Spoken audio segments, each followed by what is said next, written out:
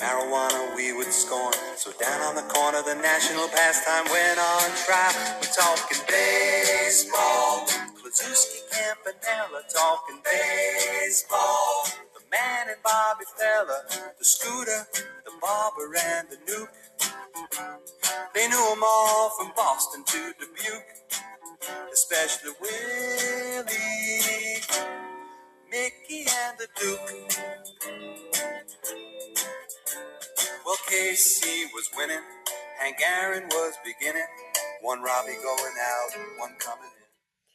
Welcome back to Real Voices of the Game. I'm Dave Dagostino, and I'm joined here by my co-host and star of this show, Sal Marinello. This is the Hot Corner with Coach Sal, episode 331 on the network. Before we bring in Sal, we got a number of topics today to cover. Just want to thank our 55,000 faithful subscribers, 74 countries, grassroots to MLB front offices. We appreciate your support. That push got us on the very powerful iHeartRadio podcast network. Please give Sal 5 stars at the end of this show. Write some great comments, ask questions, whatever you need to do. All that stuff helps us battle the analytics of the podcast world, just like they do in Major League Baseball. So with that, Sal, welcome back to your show. Dave, thanks for having me. And I'm going to start off with a very unpopular hot take, I'm sure. I can't stand that Talking Baseball song. So don't ever want to hear that again, please. No way. Oh, it's one of Jim Cott's. Oh, God, just please. It's a second grader write that? Come on, move on from that. It's when was that? 1912 that song was written? Well, Mickey and a long time ago. I don't know about 1912, but yeah, long time ago. I'll make a producer note here to make sure that doesn't get voted in as our network song. Yeah, well, no, it's fine for the baseball show if the other guys, but geez, come on. You, huh? Well, it's a end of baseball season now. We're getting to the World Series. Heavy football week with college football coming on, the trade deadline coming up next week. But you I think, wanted to start with basketball this week, right? Charles Barkley on the top. Yeah, I just think it's his comments about this load management trend is great. And you don't see that in the sport where you really get the stuffing beat out of you. Football, for sure, you don't see it. I can't speak 100%. I'm sure at some level it might come into play a little bit in hockey.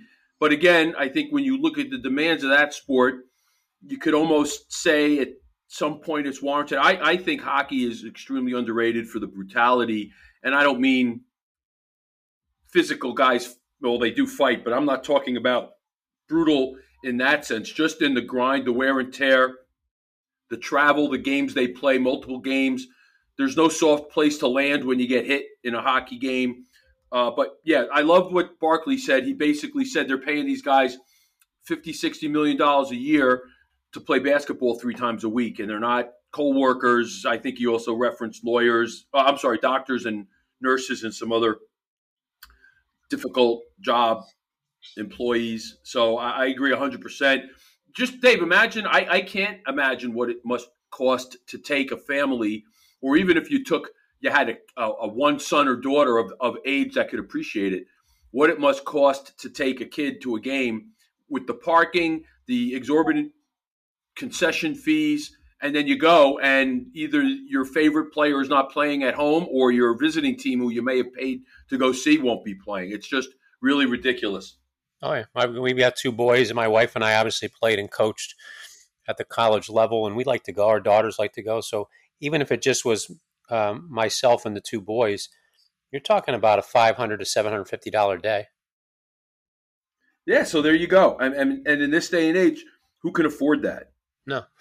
Yeah, and so the league, I think, is starting to recognize it a little bit. They're not penalizing teams yet, but they've penalized the postseason awards, which have dollar amount incentives attached to it, where I forget the number, but 55 games, which isn't, there's 82 games in a season. And I get the wear and tear, the grind on the body. It's a stop and go sport. There's some physical play to it, not as much as in the 80s and the 90s. I think we'll both cling to our generation there with the physicality of basketball during that. But yeah, I'm glad that Barkley does call stuff out. Of all the sports, of all the commentators, he's very raw. He's not polished in what he says, but he is one of the only guys over this test of time that gets away with just speaking his mind. He does, and it's just so these halftime, pregame, postgame, and analytical shows, whether it's football, basketball, baseball, are so over the top and so ridiculous. And even the NBA, what do they have, 4 or 5 guys? And they say the same things. It's the same platitudes and cliches and excuses. It's just every time you watch them, and I don't watch them. Usually when I see them, I'm not in control of the remote. So you're either out at a sports bar, or perhaps you're in someone else's home and they're a big NBA fan. I was out the other night at one of the opening nights of the NBA season. They had the Knicks Celtics game on, and the bar had kind of emptied out after the game was over, and they had the post game show on. And it's not as many people, obviously, but to say it's overkill is being kind. Oh, yeah. No, it's, well, you look on, all the sports are, but we're talking basketball here now, but you can go through baseball and football, and there's so many quality people out of the game, albeit coaching or even commentating. And NBA got rid of Jeff Van Gundy, Mark Jackson, because they were challenged in the front office more than they liked to hear. But there's so many quality people out, but there's so much overkill. There's like 20 coaches on the bench, and there's, 3-4 commentators during the game. And I turned the volume off during the Celtics-Knicks game because I went in used to hearing the back and forth with Van Gundy and Jackson, which got a little anecdotal, but Van Gundy would say why, Jackson would tell why, and that's all I want as a somebody watching the game. And maybe it's because I'm a former coach, former player, but I want to know why. Hubie Brown's my favorite with that. I think he's the best. There's no fat in his delivery. He will tell you why things are going on, and that's all I want to hear. Yeah, and for a game that most of it doesn't matter, all that commentary really is wasted. Just put on the game for the last 8 minutes of the game, and that'll pretty much do the job for you. So I can't imagine listening to that full game and the analysis that they're giving you in the first quarter when really it doesn't matter at all. Oh, there's none. It's similar to the way analytics is used, in the fact that they tell you what just happened. And I don't need someone to tell me what happened. I saw it. So yeah, we watch it with the volume down. Now the bad part about that is that encourages Tanner now to be the commentator of the game. So if you ever watch the game with Tanner, it's an experience in itself. Well, I mean, that's what they hear. So they're gonna. When I was a kid, Marv Albert was the craze, and we're seeing the second generation of that, and you're actually seeing the third, because I think you've got guys like Mike Breen who really say they modeled themselves after Marv, and obviously Marv's son is very prominent. So that was a very kind of interesting time when Marv was kind of different. He did things differently when he became the play-by-play guy and became just the dominant voice in basketball. So it was something that, as a kid, I remember back to when I was Tanner's. How old is Tanner now? He just turned 14. Yeah, so that when I was 12, 13, 14, the 11, 12, those were the years the Knicks were dynamite. They had the teams that beat the Lakers. They won 2 world championships in, I believe, a 3-year period. So that was a big, big thing to listen to those guys. So I get that. Yeah, and he's an old soul like us. So when I turn the volume down, it's like listening to myself talk about the game, which I'm in my head all day long. I don't want to hear it while I'm watching the game too. So I give him a notepad and I draw a line down the middle, and he helps me with scouting reports and stuff. And I'll say, okay, you tell me, what do they project and what do they protect? And that's his whole function during the game, to look at the game that way. So it's a good tool to teach him to look at the game without hearing the noise and the input in the background. We do it with baseball as well in that regard. So, but yeah, great message by Barkley. I think load management we see with pitchers, 4 1/3 is their load management. Guys aren't playing double headers anymore. They don't play them anymore, but I think we see load management across baseball, which we're all unsatisfied. Well, what are they being paid for? That's the bottom line. And they're being paid to play 82 games. It's not as if they signed a contract and there's some weird overtime consideration that, we've added 10 games to the schedule. I mean, they play that. That's what you're supposed to play. Yeah. It's ridiculous. And again, it's not like a sport like football where you can't have a running back carry 40 times a game every game. And the way football handles load management is what? They give guys time during the same game. They're never missing games. That's part of being on that team, and it's part of having the depth that you could do that. And that's really how football handles it. Hockey obviously has shifts. Those guys go out there and bust their chops for 30 seconds, 45 seconds, a little longer, and then they're gassed. They come off. The next guy comes out. Again, watch a football game and watch the two-headed monster some of these teams have in their backfield and how their offense can adjust based on the personnel. So to say a guy playing 82 basketball games a year needs to sit out a certain portion of them to keep himself fresh is ludicrous. Yeah, and I don't follow hockey as much, and you can answer this maybe for me. Do you see the ticky-tack injuries in hockey? Football, they're brutal, and guys play through pain. I mean, separated shoulders. Gosh, as crazy as T.O. is, whatever year the Eagles went to the Super Bowl, and he broke his leg. Like, he broke his leg, and he was back playing like 5 weeks later. Like, that was unheard of in another sport. But do you see the ticky-tack injuries in hockey like we see in some of the? I don't think so.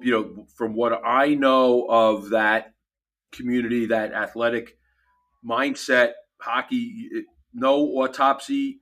You're not sitting out. There was, I think it was Barkley talked about one of the NHL players had some ridiculous number of stitches and was back out on the ice. Say it was 40 stitches. Barkley said if an NBA player had 40 stitches, he'd be out for 3 months or whatever long term.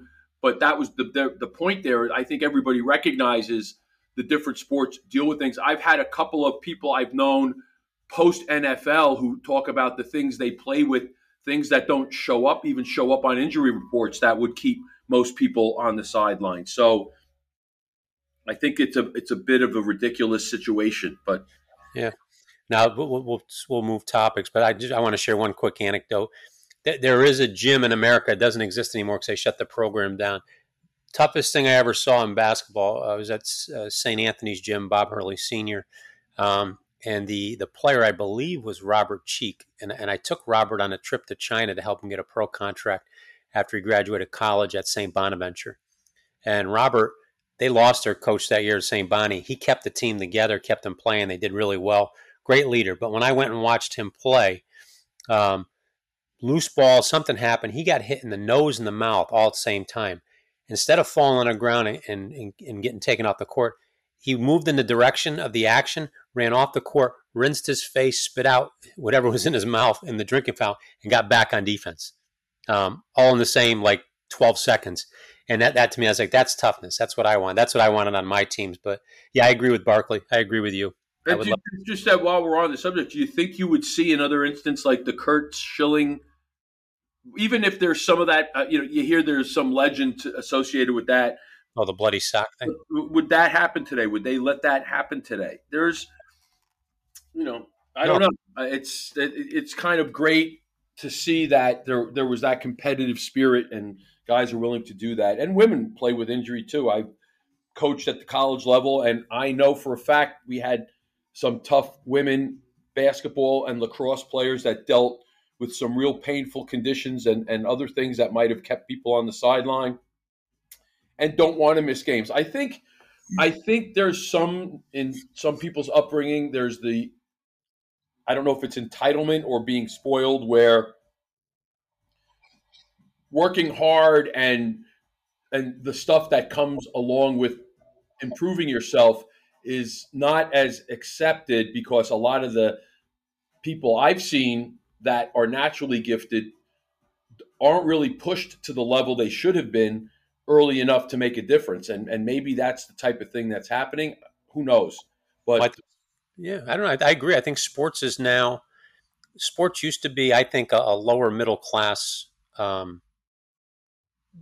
guess, a rise. That was where it manifested itself. Now, at a young age, lower middle class gets priced out of sports. So I think, again, maybe I'm pointing at me more, but I think kids that grow up in that lower middle class environment tend to be a little bit tougher. And then now you see the money, and there's no question that these guys are getting guaranteed money, and they're thinking like, hey, where's the incentive? And I brought this up. I don't think I got to talk to Ted Kubiak about it. I will though. But were ball players tougher when the money wasn't there, when they weren't being paid what they are? And I want them to get paid as much as they can. I really do. But was there more toughness involved? Maybe because of the environment, the demographic of where they were grabbed from. Maybe because you had to show up. I made $1,000 a month, Sal, no insurance, playing minor league baseball for 3 years. I learned really quickly, and I did it as a young kid. There's a difference between being hurt and injured. And, hurt, as soon as you step across that line, I don't want to hear it anymore. If you're injured, go see the trainer, go see the doctor, get better. But yeah, I don't think there's that line anymore. I really don't. I think they're like you said. What's equal called load management? Yes. I'm getting to that point. They don't even let them play beyond their comfort level or their stretch point. They're taking them out before 4 1/3. That should be the new favorite number, 4 1/3. I forget who said it, whether it was Will or Kevin or you, but if you want to jump to baseball, those those pitchers that are going to start going, 5 innings, 4 innings, 6 innings, they're going to start giving back some of that salary. You're not going to get the massive contract if A, you only are thinking you're going to go 6 innings, and B, if the team is only looking at you to go 5 or 6 innings, it's going to change I would imagine it's going to change the salary structure. Again, look at what's happened in the NFL with running backs versus quarterbacks. I think I don't have the information in front of me. I know certainly the quarterbacks are exponentially more higher paid than running backs, but my sense is a good tight end and wide receivers are getting more across the board than your running backs are because of how the running back position has changed. So yeah, that was something I brought up on our show last couple of weeks. The market value of pitchers is going to start resembling that of what the running backs are now. And what Will and I talked about it a little bit deeper, where the running back was abused, and that's what they do. They throw them out there and they just crush them for 3-4 years, and then throw them away, get another one. And then now they're doing the tandem backfields, 3 backs, and they just kind of feed them 8-9 touches apiece, and they pay them accordingly. And that's what I caution pitchers on every show this week. I would start fighting back. I would start wanting the ball, wanting to stay in. Make us think about it, because you're going to affect your overall salary. And you're right on it. Wide receivers are paid way more than running backs now. There was definitely a market correction there. Watch it in baseball. There's no question. I think it's done. I think it's being done intentionally. And if these basketball guys think they're getting away with stuff, yeah, the ones that are getting paid now are, but they're affecting the future. And eventually, pay scales are going to drop accordingly to right. It's the crash. It's the height before the crash. That's what we're getting at. Yep, that's right. Well, let's stay with the football here. We were talking a little football. There was a nice story you sent me, NIL story with was he a receiver with Nebraska? I know he's a player with Nebraska. Yes, wide receiver for the University of Nebraska, and Nebraska's been not to delve into that, but Nebraska has had a tough stretch here for one of the most dominant programs in college football. They've really been struggling, but there's a young wide receiver for the Huskers, Malachi Coleman, who was a homeless kid, and he's donating his NIL money. So he's a kid that it's nice to see that in counter to some of the greediness that pervades that we see. And again, I'm not begrudging people for making, but I think it's the conspicuous overconsumption in and the nature of how it's discussed that is kind of distasteful. So again, without we don't have to beat a dead horse, but the kid that really could have used it the most, because on top of the fact that he was homeless, both his parents died. So, but he's donating that money to a variety of causes. So again, just a hat tip to that kid, someone to root for. Where's number 3 for the Huskers? So if you catch a Nebraska game, applaud number 3 every time he does something. Yeah, Malachi Coleman, and he was in foster care. He basically took care of his younger sister, and he's I think it's at a restaurant. I'll get the name of the restaurant. We'll post it online. But if you buy I think it's a burrito, that particular burrito, a portion of the proceeds go to foster care, and that's what he's donating a portion of his NIL money to as well. And what a great story. I mean, in today's, like you said, in today's world of overconsumption, here's a kid who could have very easily, with all rights, been the greediest of greedy, and he is the first to give. So good for him for doing that, and should make others want to root for him, as you said. And Nebraska is not what they were when Tom Osborne was there the first go round. He had a second go round there, but I remember Turner Gill was the guy. They had some they soft. were dynasties, and they actually, Dave, they had a pipeline to Camden, New Jersey. They had Irving Fryer and Mike Rozier, both were from New Jersey, and those are the two more well-known players. But Nebraska recruited the top guys out of Jersey for years, so that's always been a connection. I have a buddy who was a Nebraska fan just because when you're kids, that's back in the 60s and 70s, you had that couple of games on TV a year, or I'm sorry, a week that you would see, and you latched on for whatever reason. The Huskers, the Sooner, Oklahoma was another one of those teams.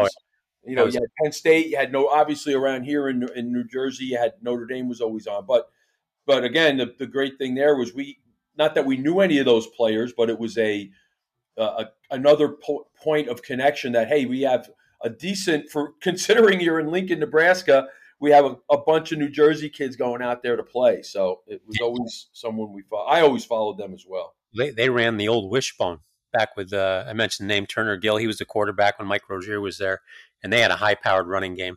I mean, they just ran it down people's throat, and they were fun to watch. It was like watching a version of the Globetrotters, the way they handled the football back there. When they played Oklahoma ran wishbone too. So you had these high-level teams running the option. It was great. It was great to see. 3 running backs in the backfield too. Now that was the time when I grew up playing Pop Warner football, and it's funny how even though I was out there in Oklahoma and Lincoln, Nebraska, and upstate New York, our offenses were resembling that of Nebraska and Oklahoma. Not quite as high powered, but we still had the three backs in the backfield with the quarterback as a primary runner. So fun style of play. Well, so I do as we've mentioned on the show, I do color commentary on high school football games here. And in New Jersey, we're starting the playoffs tonight, and I'm doing a game. And the discussion has been, and again, I've coached and then stepped into this role, so I haven't been away from high school football here in New Jersey for 35 years. And really, even though I wasn't coaching when I when I left college, I was still very in touch with my local high school. So I really have not let it get away from me as far as being a fan and being aware of what's going on. And the game has changed so much that when I was playing, the dominant offensive strategies were the wing tee and the various options, whether it was the veer, whether it was the wishbone, the triple option, people call it. There's nuances to it. Nowadays, you do not see those offenses anymore. Rarely. I will say New Jersey still has some top-level teams. Usually, it's the smaller schools that use the wing tee. You rarely see the option. And one of the teams in Morris County this year was a little challenged. And most high schools don't have that, what you would consider prototypical offensive lineman type. And if you have a couple, certainly don't have 5 or 6 of them. So this one local team, Mendham, decided to go to the option. They really were running the veer, and they had a great deal of success. They beat a couple of teams that they weren't supposed to beat and hung with a couple of other teams. And one of the reasons, Dave, is that when you don't run that offense, it's very difficult to prepare for it in practice. It's very difficult to replicate those looks and the speed and the things that those offenses could do. So therefore, when you come into a game, even if you have a good team, and we've seen this at the high level in college over the years, when Georgia Tech was good, and I think it's ironic that Georgia Tech, when they ran the wishbone, was a top 10, or the option was a top 10 team. They'll never get back in the top 10 again.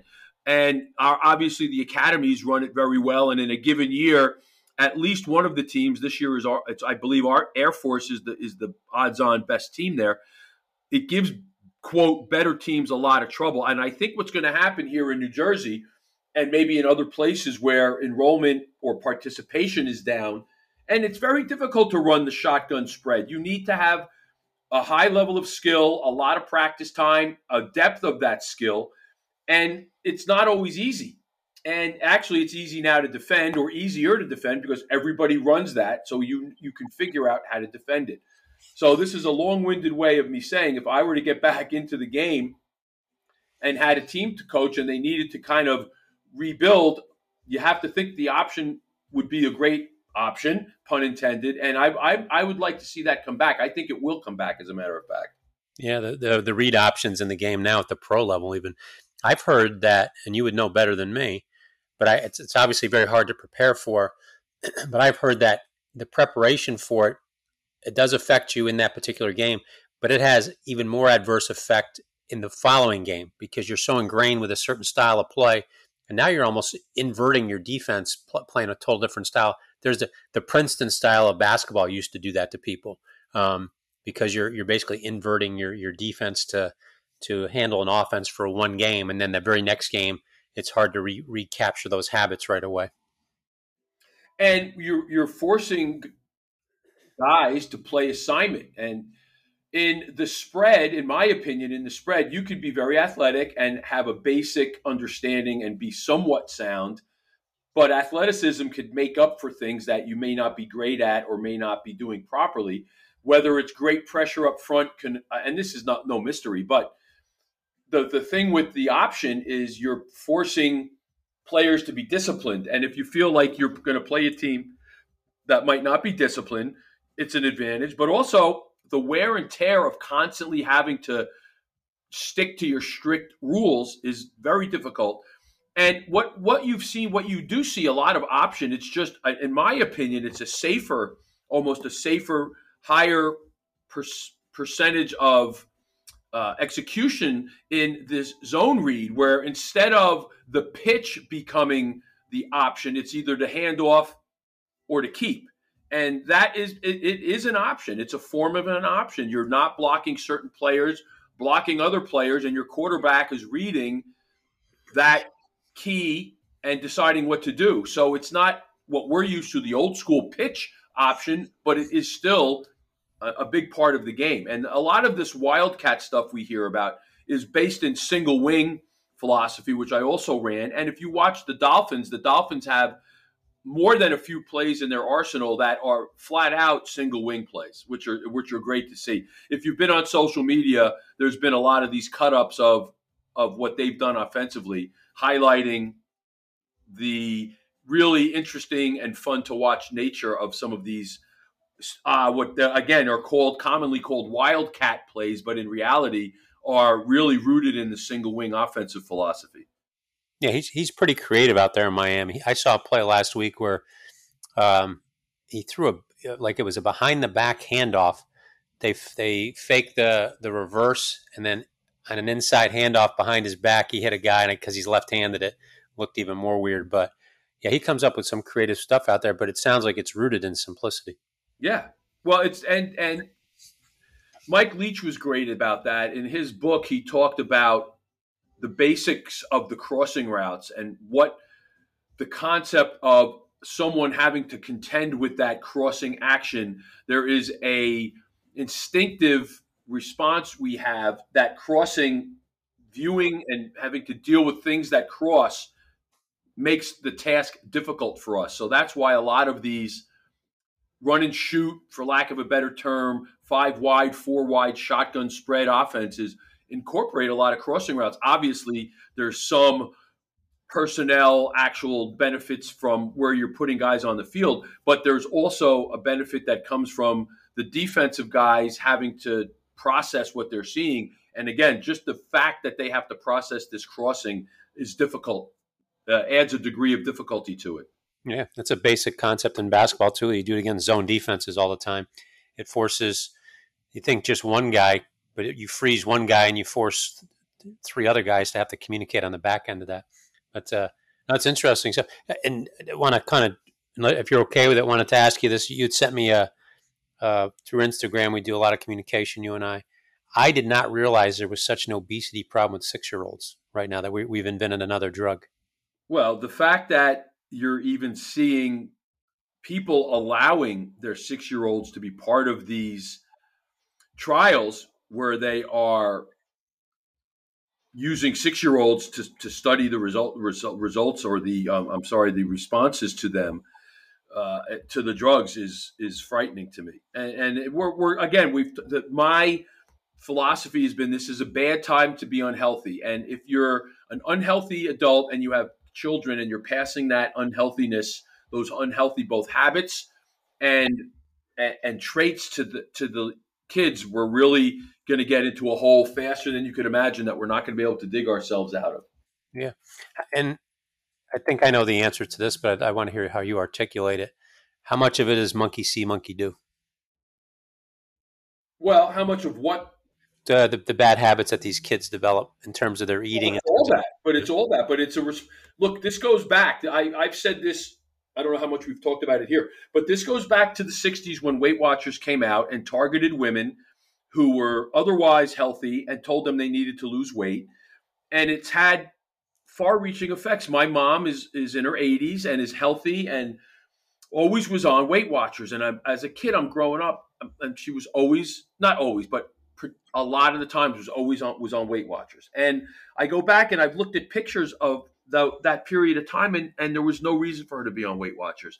So the result of this has been we have, I'm going to say, if a generation really is defined at 17 years, we've now produced 4 generations and conservatively at least three generations of people who no longer know how to feed themselves and or who forgot how to feed themselves. So this is a problem that we're now in, and it's not going to get better because the powers that be, and if you want to talk about this, that, we're being conspiratorial. Well, I don't know how you want to discuss it, but when you have the public health infrastructure or apparatus, that's a better word, actively promoting things that are unhealthy, such as lower protein consumption, not eating red meat, not eating eggs, no low-fat diet, and then on the other hand, promoting grains and seed oils and cereals and that kind of thing. If me saying that that diet advice is causing problems, if that makes me a conspiracy theorist, then I will wholeheartedly embrace that title. Yeah. So, and you see that same generation. I think that's my mom, my wife's parents as well. They're, and I'm not speaking about them specifically, but just that observation that they're constantly looking for that external thing, like that magic diet that creates this ideal health situation, health body. And as a result, maybe this is why the engine out there does this. They start relying on the pills and the pharmaceuticals and the other things that, well, the diet, I'm doing it, but I need this extra stuff to supplement it. Seems like an ongoing pyramid scheme. Well, there's money to be made in those pills. So that there's no money to be made in me telling you to go back to the way we ate 75 years ago, where you're going to have breakfast of some kind of eggs and a piece of toast and a glass of milk, and have lunch and have a non-processed lunch meat, whether it's roast beef or some kind of chicken salad or your basic, whatever your basic is. You don't have to avoid the bread. The problem is all these processed foods and all the other stuff people eat are just so bad. And the easy, even in the people who are trying to help, the easy demon is, well, eliminate all carbs and eliminate all bread and eliminate all pasta. And that's not the solution either. But we've gotten to this point where there is so much confusion that there's no understanding by the general population about a lot of things, but specifically about diet. Yep. Lots of money to be made in the confusion. That's one of my favorite lines, and the medical industry does that. I've got a solution possibly. Should I break it out here on the air? Sure. So what if we reverse the reimbursement rate for medical practitioners, for hospitals? So they get paid an awful lot of money for, let's say, bypass surgery, triple bypass, but they get paid very little for someone coming in doing a wellness checkup, the healthy person. What if we reversed the scale and said doctors will get paid more because they're the authorities, quote unquote. They're the ones people are listening to. 9 out of 10 doctors, right? They say on every commercial. I want to find out that one doctor who's not. But reverse the reimbursement rate so they get paid for keeping patients healthy, and then they get penalized for But not. there's no money in that. You're not flipping that model. That's it sounds great, but I would be all for that. But it's people don't. That's why I said you have to start taking care of yourself. We're not going to look at the biggest health problems of the last 50, 60 years. I'm not saying doctors are responsible for them. Obviously, there's great doctors out there. Modern science, modern medicine is wonderful in many cases, but it's also created a lot of problems. And the nutritional component has nothing really to do with the medical profession. The nutritional component has been hijacked by governmental agencies and the industry. That's what's captured these agencies. We see agency capture, whether it's the EPA, whether it's the FDA, whether it's the Federal Trade Commission, FTC. They're all part and parcel funded by the industry that they're supposed to be policing. So it goes back to that point. You have to be your own advocate and do your own homework. And in keeping with this concept of we're being told to eat things that are really counterintuitive and are run against everything we've done for pretty much all of civilization, this ridiculous Beyond Meat. I was just going to bring it up. I said, are we seeing evidence of people waking up finally? Yeah, well, it's kind of been for a while. I think that was an artificially inflated, propped up product, but the stock price, which has been very low since it started to crash almost as soon as it reached its peak.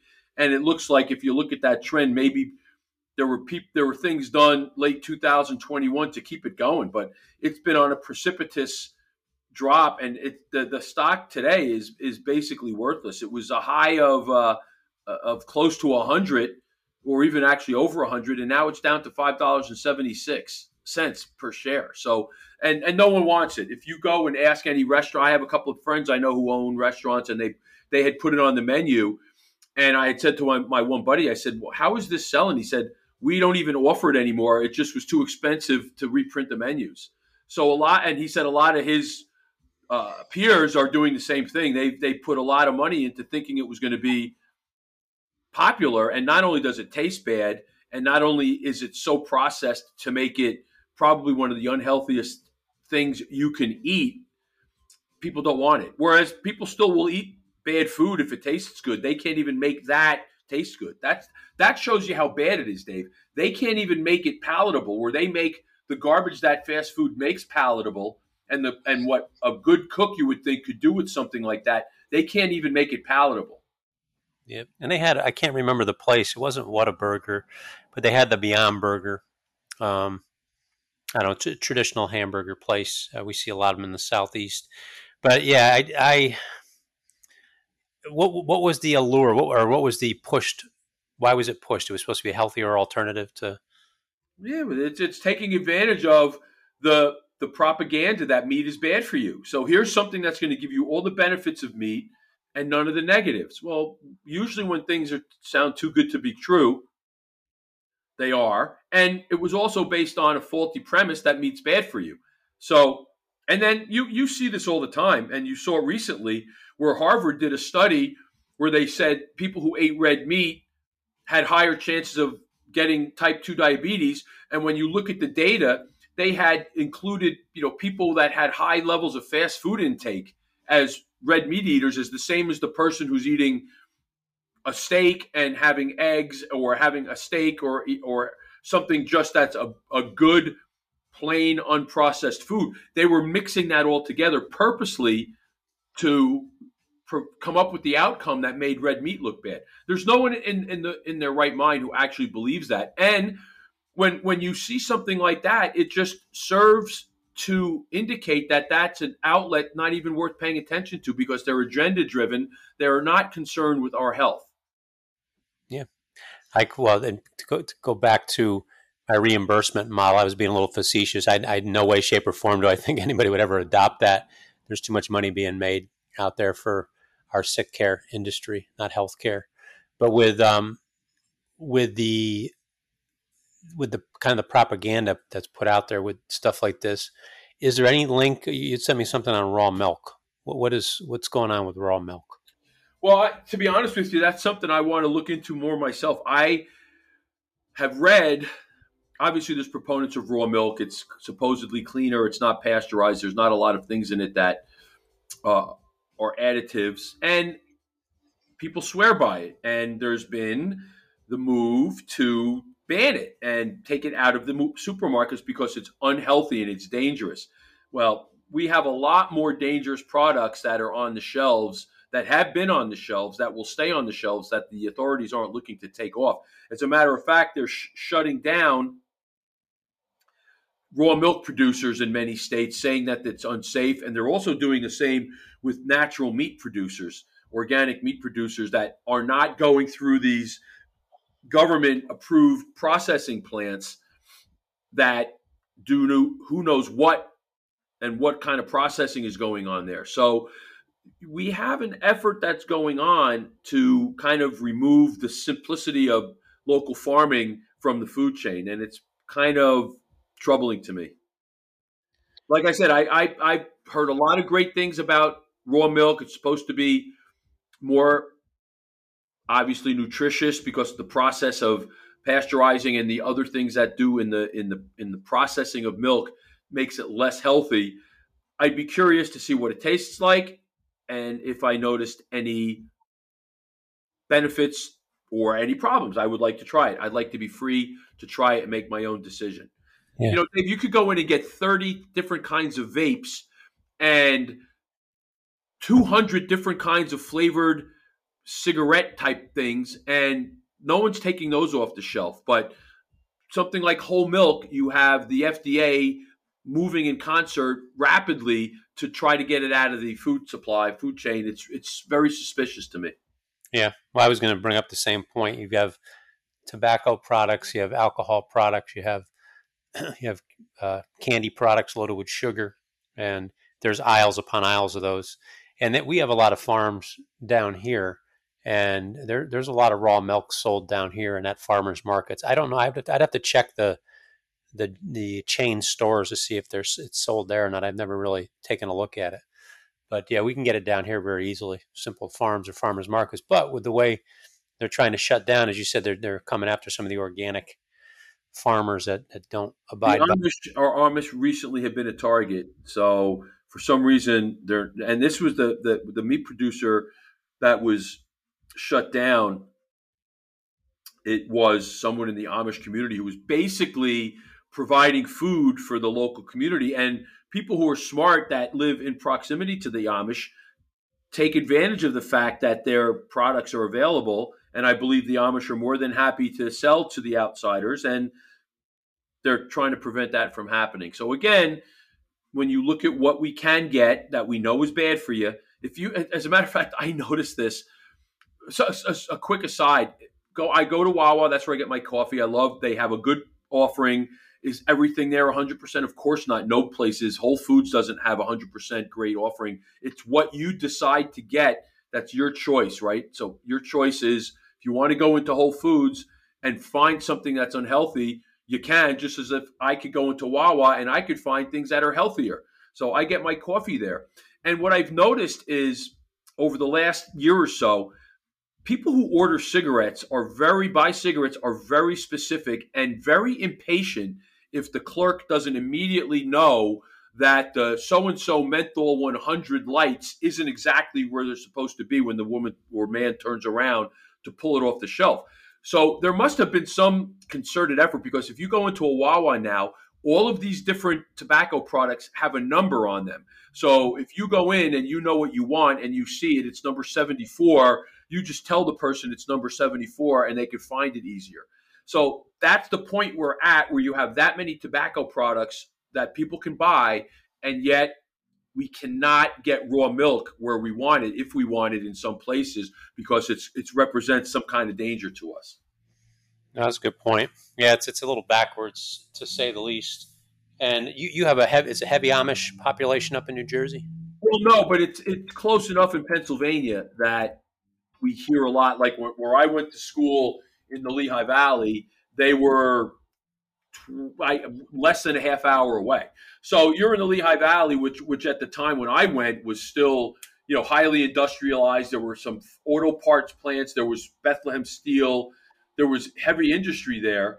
And yet you were not that far from very rustic rural areas that there were Amish and there were a couple of other similar religious communities out there. So it's not that I could probably get to the Amish country from where I live in an hour and 15 to 20 minutes. So it's not far at all. It's close enough that actually people in my area do take trips out there and do buy things that are available that you can't get back here. Yeah, it makes sense. Makes sense for both communities to do that. That's what you kind of hope for. We're hoping with all the craziness going on in the world, we can get back to peer-to-peer stuff where it's, a neighbor has something, you can go trade, buy, whatever it is without any type of federal interference or statewide interference doing such a thing. Well, kept you for 45 today. What else you got on your mind that we haven't covered? I think we did, again, another tour de force. We did a lot of subjects, touched on things. Hopefully it resonates with people. Hopefully we can, again, make a difference. I know I don't know everything. And when I see something that's interesting, so for me, what I'd like to have, if people have access to raw milk, you say you know exactly where to find it. I'm still not sure where I can get it. I'm going to look into that, and I want to try to get it because I do have a glass of milk almost every day, still whole milk, whether I mix it with my protein powder or I just drink it. So it would be something I would use in either of those ways, and I'd like to just give it a shot. So I would recommend people try it and see if you could tell a difference. I've tried grass-fed beef versus the regular grain-fed beef, and I maybe could taste the difference. I think it's somewhat psychological. I can't tell the difference. I can't really tell if it's just a better steak because I could get two steaks from Costco and one could be way better than the other. One could be better than the other. So I don't know if it's actually knowable, if you could taste the difference. I would probably agree with the point that at some level it could be considered better for you, but how much better? And can you actually measure that? Or is there an assumption of it being better? I don't know. Yeah, I tend to venture on the psychological. I can't taste it. My wife says she can, but I just nod. Collagen in the coffee, though, now, Sal, thanks to you. Yeah, a good way to supplement your daily intake for sure, Yep. Especially if you're active and you're trying to figure out ways to get protein in your diet. Yep, I've been doing more supplements actually since we started the podcast together, and I feel less sluggish at times during the day where I used to, and not like I'm just sitting around.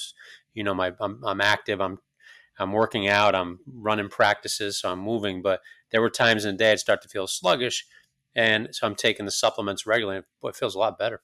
Yeah, less of that going on. So, well, next week we'll have a little bit of an abridged week next week. I won't be here Friday, so we'll be pushing our podcast on a Monday to Thursday schedule with Coach and Kernan, which we'll hope to have you back this week again. You're great on that show. Sometime on Tuesday, we'll work out the time, but appreciate the effort again. Enjoy the game tonight, calling the football game. Are you having fun with that? love it. I'm sad that we're coming to the end of the road with high school football here, but I have possibly something up my sleeve for the spring, and I'll keep you posted as soon as I know. Oh, good tease. I'm guessing lacrosse, but I won't spoil it. I'll let you share with that. But with that, audience, thanks so much for your support with this show and all of our shows. Episode 331 here on the network. Last year at this time, we had 4,000 subscribers, Sal. Just a shade under. We're up at 55,000 right now. So it's been a steady upward trend, huh? Obviously, the support is there. They helped our audience help push us onto iHeartRadio, the very strong podcast network. And now, like a real group, company, business, we're starting to venture into the marketing side. We have companies that want to partner with us. So we will. We've gone through a gamut with that this whole month. Still, we try to figure it out, working on the plane while we fly, but I think we're finally settled on some stuff. We'll actually have 2 products put out this weekend to our audience. Some of those affiliate products that we had mentioned way back that we had to put a halt on because of our marketing work that we do with some of our streaming groups that we had to. I won't go into detail with it, but we will have a Patriot Cooler and Blackout Coffee will be put on for our listeners to, if they want to order them, they want to get them, they can order it through us, a code, and they'll get a major discount, and we'll get a little bit of a percentage back to our podcasters. So we hope that those products, they're both patriotic products, by the way. They value conservatism. So Sal, thanks again for you. And I got better music to send you out on. Hopefully. Thank you. Hopefully, well, if you don't like it, you won't be able to complain to me until I'm going to have to be a little more involved in the production here. Okay, you could be the DJ. You could be the DJ. I'm just kidding. Have a good weekend, bud.